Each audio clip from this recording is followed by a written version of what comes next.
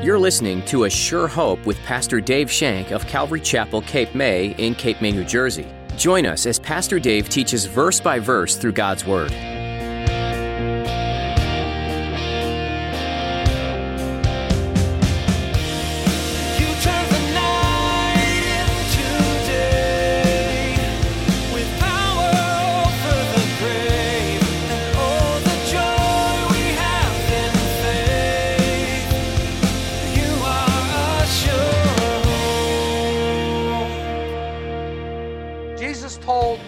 Religious leaders, and he's telling us today that there is truth.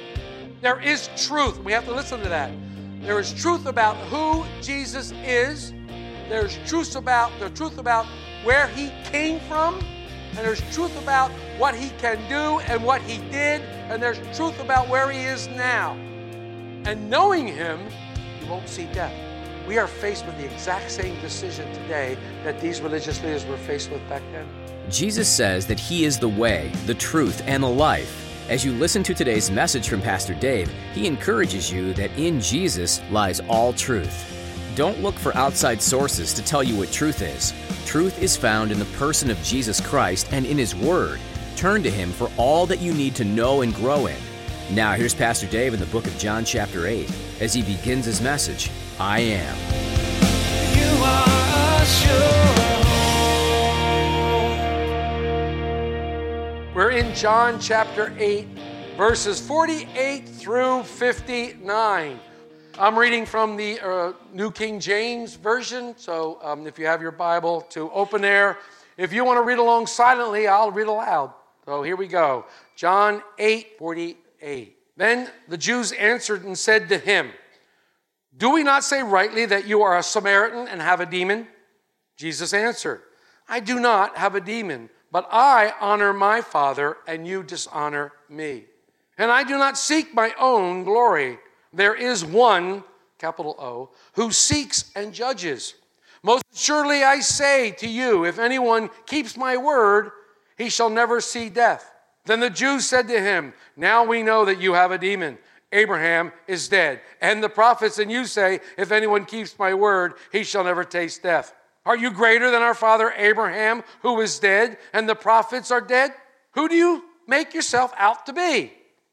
Jesus answered, if I honor myself, my honor is nothing. It is my Father who honors me, of whom I say that he is your God. And you say he is your God. Yet you have not known him, but I know him. And if I say I do not know him, I shall be a liar like you. But I do know him and keep his word. For your father Abraham rejoiced to see my day, and he saw it and was glad. And the Jews said to him, are you not yet 50 years old, and have seen Abraham?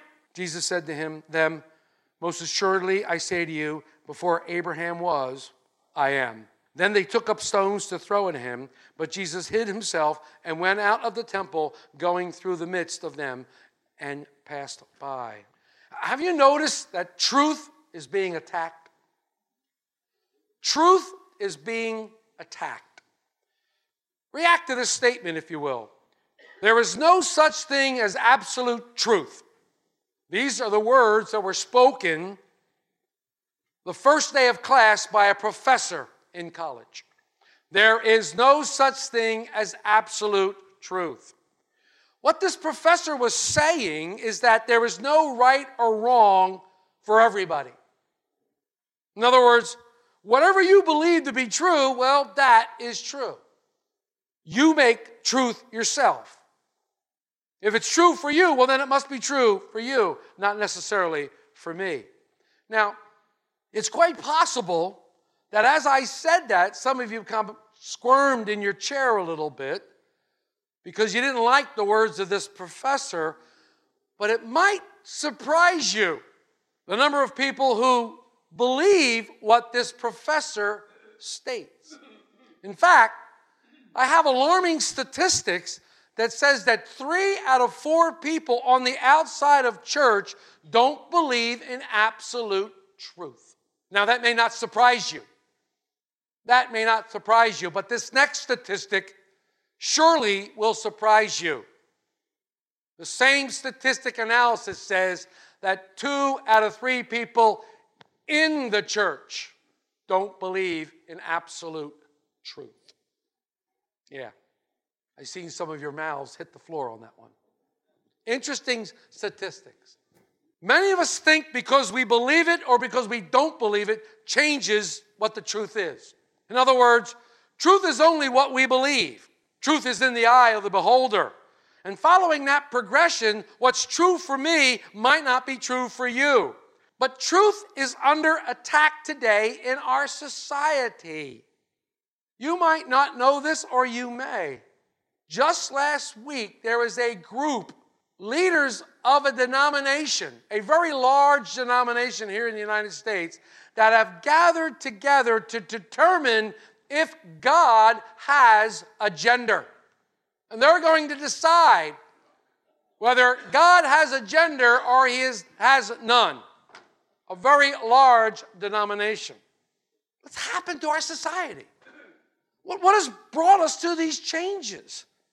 Why are so many people so cynical when you talk about Christ and seem to be closed to the gospel?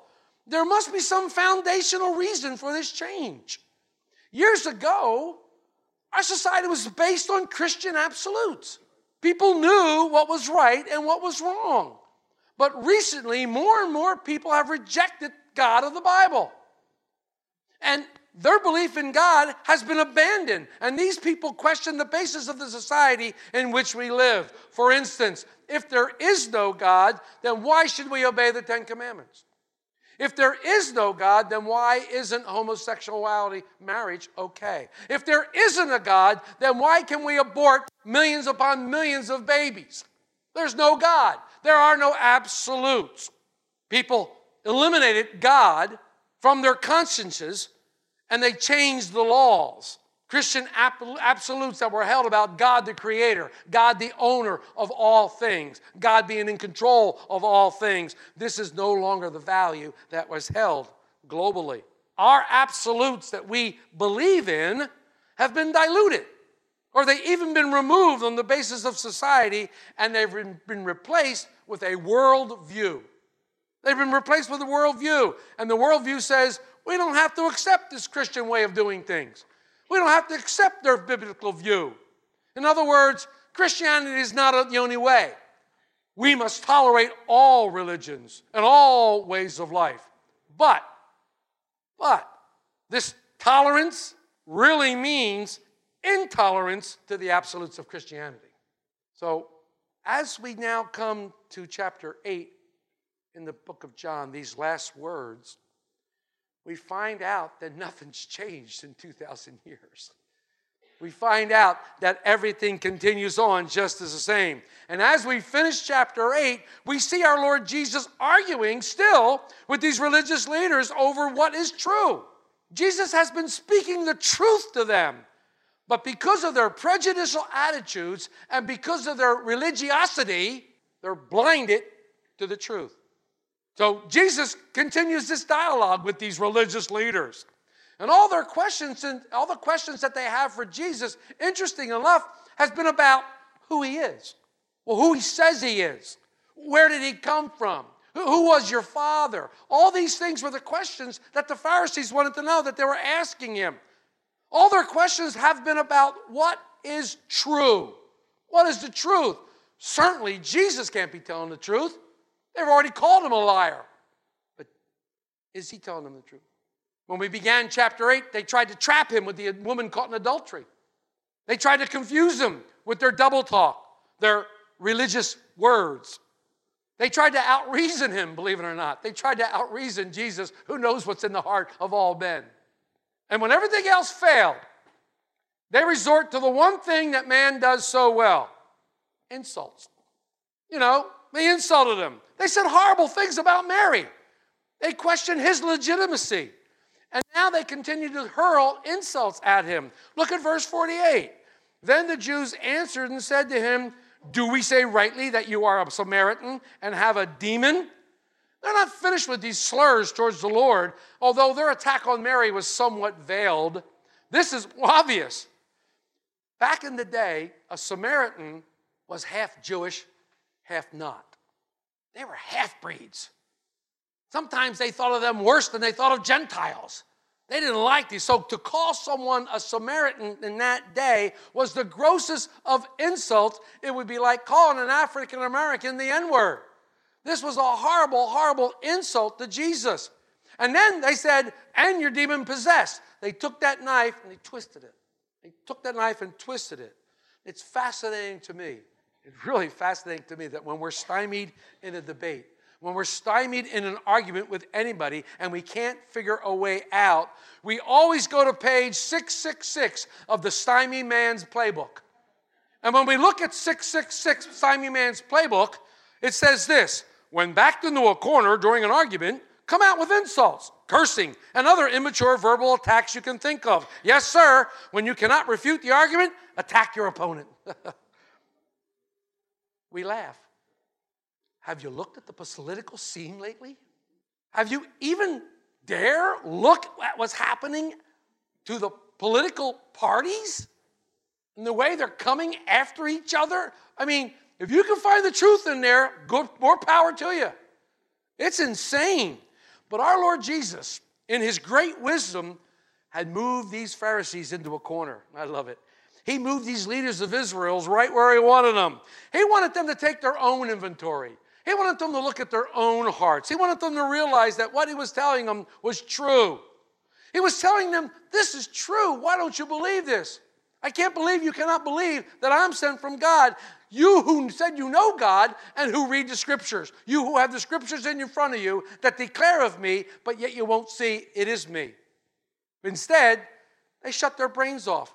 They shut their brains off to the truth, and then they allowed the venom to spew from their mouth in their wicked ways. And it's almost like talking to them when they did in the old Bob Newhart show or the old Mary Tyler Moore show. When they wouldn't want to hear the truth, they went la da da da da da da da as someone was talking to them. That's what these guys are doing. They didn't want to know the truth because they couldn't handle the truth. I knew you were waiting for that one. But this is what happens when we don't recognize the truth. When we refuse to recognize the truth when it's being told to us, what we do is we spew venom. We spew venom back thinking we'll get on them. But Jesus was not finished with these guys. Far from it. He was not finished with these guys. Not of Jesus. He stands in there. He can really argue. He does not even dignify their racial slur. He doesn't even give them the thought of dignifying their racial slur, even though there was a hint of heresy. There was a hint of heresy here. They were clearly dishonoring Jesus, demeaning him, and they were absolute cruel. These were cruel words to be said. But Jesus was clearly demonstrating his own words. And I love this about Jesus. You want to see an example to what the Bible says do? You look at Jesus and how he clearly demonstrates his own word. Mark taught on it a Wednesday ago or so. In the Beatitudes, in chapter 5 of Matthew, verse 11, it says, "Blessed are you when they revile and persecute you and say all kinds of evil against you falsely for my name's sake." Jesus here is demonstrating that. He's not coming back at these guys with revile after revile. He's not adding racial slurs and racial slurs. He didn't stand there and say, yeah, well, so is your old man. He didn't do that. He didn't come back at them. No. He just keeps up because he knows who he is. He knows he's the truth. He knows from where he comes from. But although they dishonored Jesus, he continually to point and honor the Father. Look at 49. Jesus answered, I do not have a demon, but I honor my Father, and you dishonor me. Now, you might not remember, when we studied John 5, in verse 23, Jesus had told these same guys that it was impossible to honor the Father unless they honored the Son. And they didn't hear that either. It's like they're not even worried about what he's saying. It's like they're constantly thinking of what they're going to say next. I'm sure none of you have ever done that in an argument, and that's okay. These guys could have cared less. These guys could have cared less. All they wanted was honor for themselves. All they wanted was honor for themselves. They were seeking their own glory. These men were glory hounds. They were the ones that would come to you and talk about themselves for a long, long time, and they would say, enough talking about me. What do you think of me? These guys were glory hounds. They wanted all the glory. They wanted all the praise. But Jesus only sought glory from the Heavenly Father. Jesus ought to honor God and no one else. And I love this, what one commentator said, and he summed it up beautifully. Listen to this, quote, "Tradition-centered religion without Christ is often a mutual admiration society for people who want praise of men," unquote. Pat on the back, praising each other. When we dilute the absolutes, and when we replace them with tolerance just to obtain glory for ourselves, what a sad commentary this becomes. What a sad commentary this becomes. It's most amazing to me that here you have the religious leaders. The religious leaders of all of Israel, the Pharisees, the Sadducees, the scribes, these holy men. They studied the scriptures. They said they knew who God were. Men who claimed they knew the truth, but they couldn't see the truth standing right in front of them. They couldn't equate what he was saying to the very scriptures that they said they knew. They couldn't do it. Why? They believed their truth and nothing else mattered. Their truth was more important than God's truth. Their traditions were more important than God's commandments. Their traditions were more important, and they want people to know the truth that came from them. They wanted to hear people the truth that came from them. They wanted people to think that they alone had the truth. They wanted people to think that only they had the truth and nobody else could obtain the truth. Why? So that people would come and go, "Ooh, they must be really holy because they have the truth." But once again, they couldn't handle the truth. They told people that without the truth in them, they wouldn't know the truth. And not knowing and keeping the truth gave these guys power to glorify themselves and have men glorify them. Jesus looked at them and warned them, "You're going to die in your sins. You're going to die in your sins because you didn't believe that I am sent from God." And now, even now, after they have insulted him, after they insulted his mother, after they questioned his heritage, called him a half-breed, he still invites them to eternal life. You gotta love it. He still invites them to eternal life. I wish we could witness that way. He still invites them to eternal life. Look what he says in verse 50 and 51. "Most assuredly, I do not seek my own glory. There is one who seeks and judges. Most assuredly, I say to you, if anyone keeps my word, he shall never see death." Once again, Jesus is showing them the way to eternal life. Keeping his word, keeping God's word is the way to eternal life. What does God want us to do? Believe. Have faith.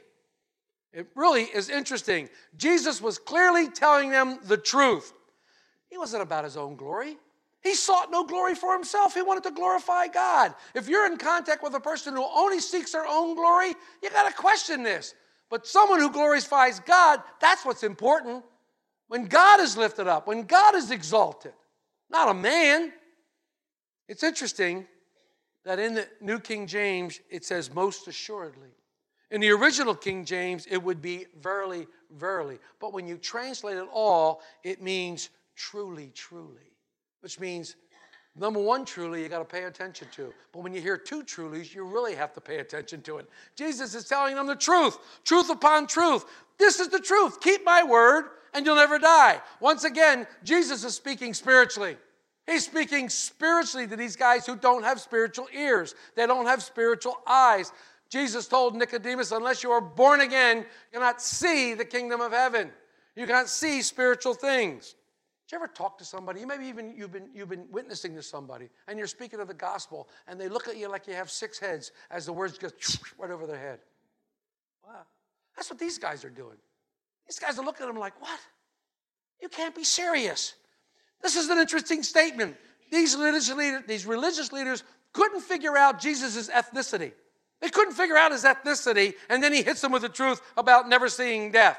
In this one statement, Jesus told these religious leaders, and he's telling us today, that there is truth.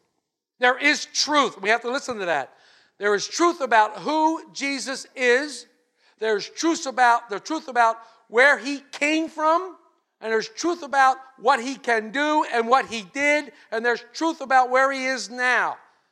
And knowing him, you won't see death. We are faced with the exact same decision today that these religious leaders were faced with back then.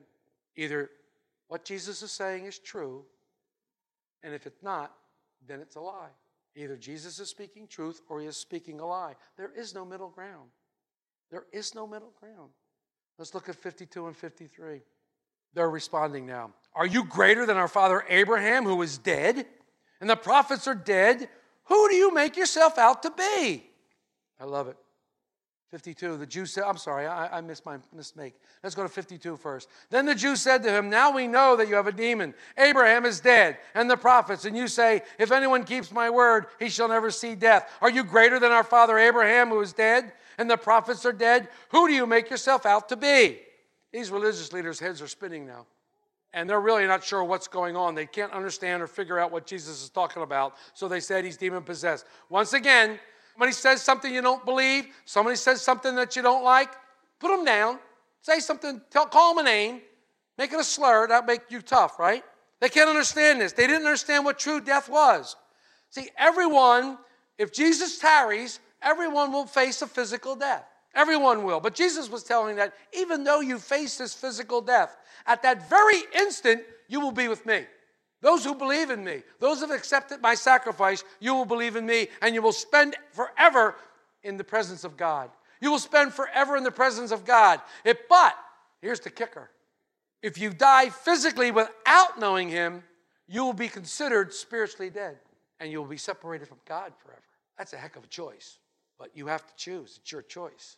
Bible teaches there is a second death in Revelation 20, verses 14 and 15. Then death and Hades were thrown into the lake of fire. The lake of fire is the second death. If anyone's name is not found written in the book of life, he is thrown into the lake of fire. How do you get your name written in the book of life? Accept Jesus Christ as your Lord and Savior. Become born again. Become born again. Jesus already considered these religious leaders dead. They were walking in their sins. They were walking in their trespasses. That's why he told them, you're going to die in your trespasses. But remember that beautiful scripture that Paul writes in Ephesians 2 when he says, you he made alive who were dead in their trespasses.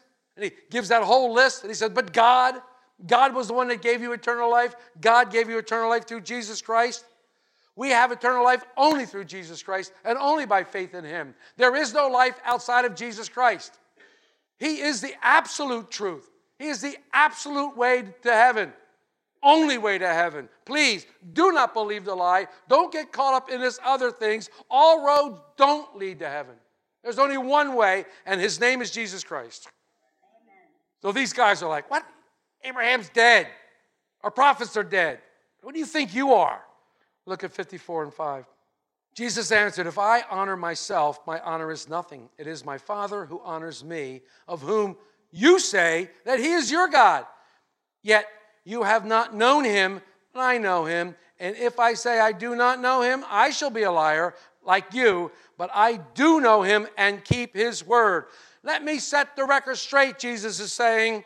Who has God and who doesn't have God? Those who believe in Jesus Christ have God. Those that don't believe in Jesus Christ have not. Simple. Simple. They claim to know God, but Jesus said, no, you're lying. You don't know God. You are a sure hope. We'd love to keep studying the Word of God with you again next time on A Sure Hope. In the meantime, we invite you to learn more about this program by visiting our website, ASureHopeRadio.com. There, you'll find our archive of previous messages from Pastor Dave Shank, available to listen to, download, or even share with your friends and family, all free of charge. Just look under the Messages tab. You can listen to additional teachings from this series in John, or jump to another book of the Bible. Each book gives some useful insight into God's plan for you and the world you live in. We trust that A Sure Hope is an encouraging program for you, and if you're without a church family, we'd love for you to join us. If you happen to be in the Cape May area, we'd love to meet you in person for a time of worship and Bible study right here at Calvary Chapel, Cape May. We meet weekly on Sunday at 10 a.m., and you can find all the information you need by visiting ASureHopeRadio.com. If you live further away or are unable to come in person, we understand. And we'd still love for you to be a part of our church family virtually. You can join us for church online through Facebook Live and on YouTube. Just follow the links that are available at ASureHopeRadio.com. And don't forget to like and subscribe to keep up to date with the latest information. That's all the time we have for today. Thanks for joining us for this edition of A Sure Hope.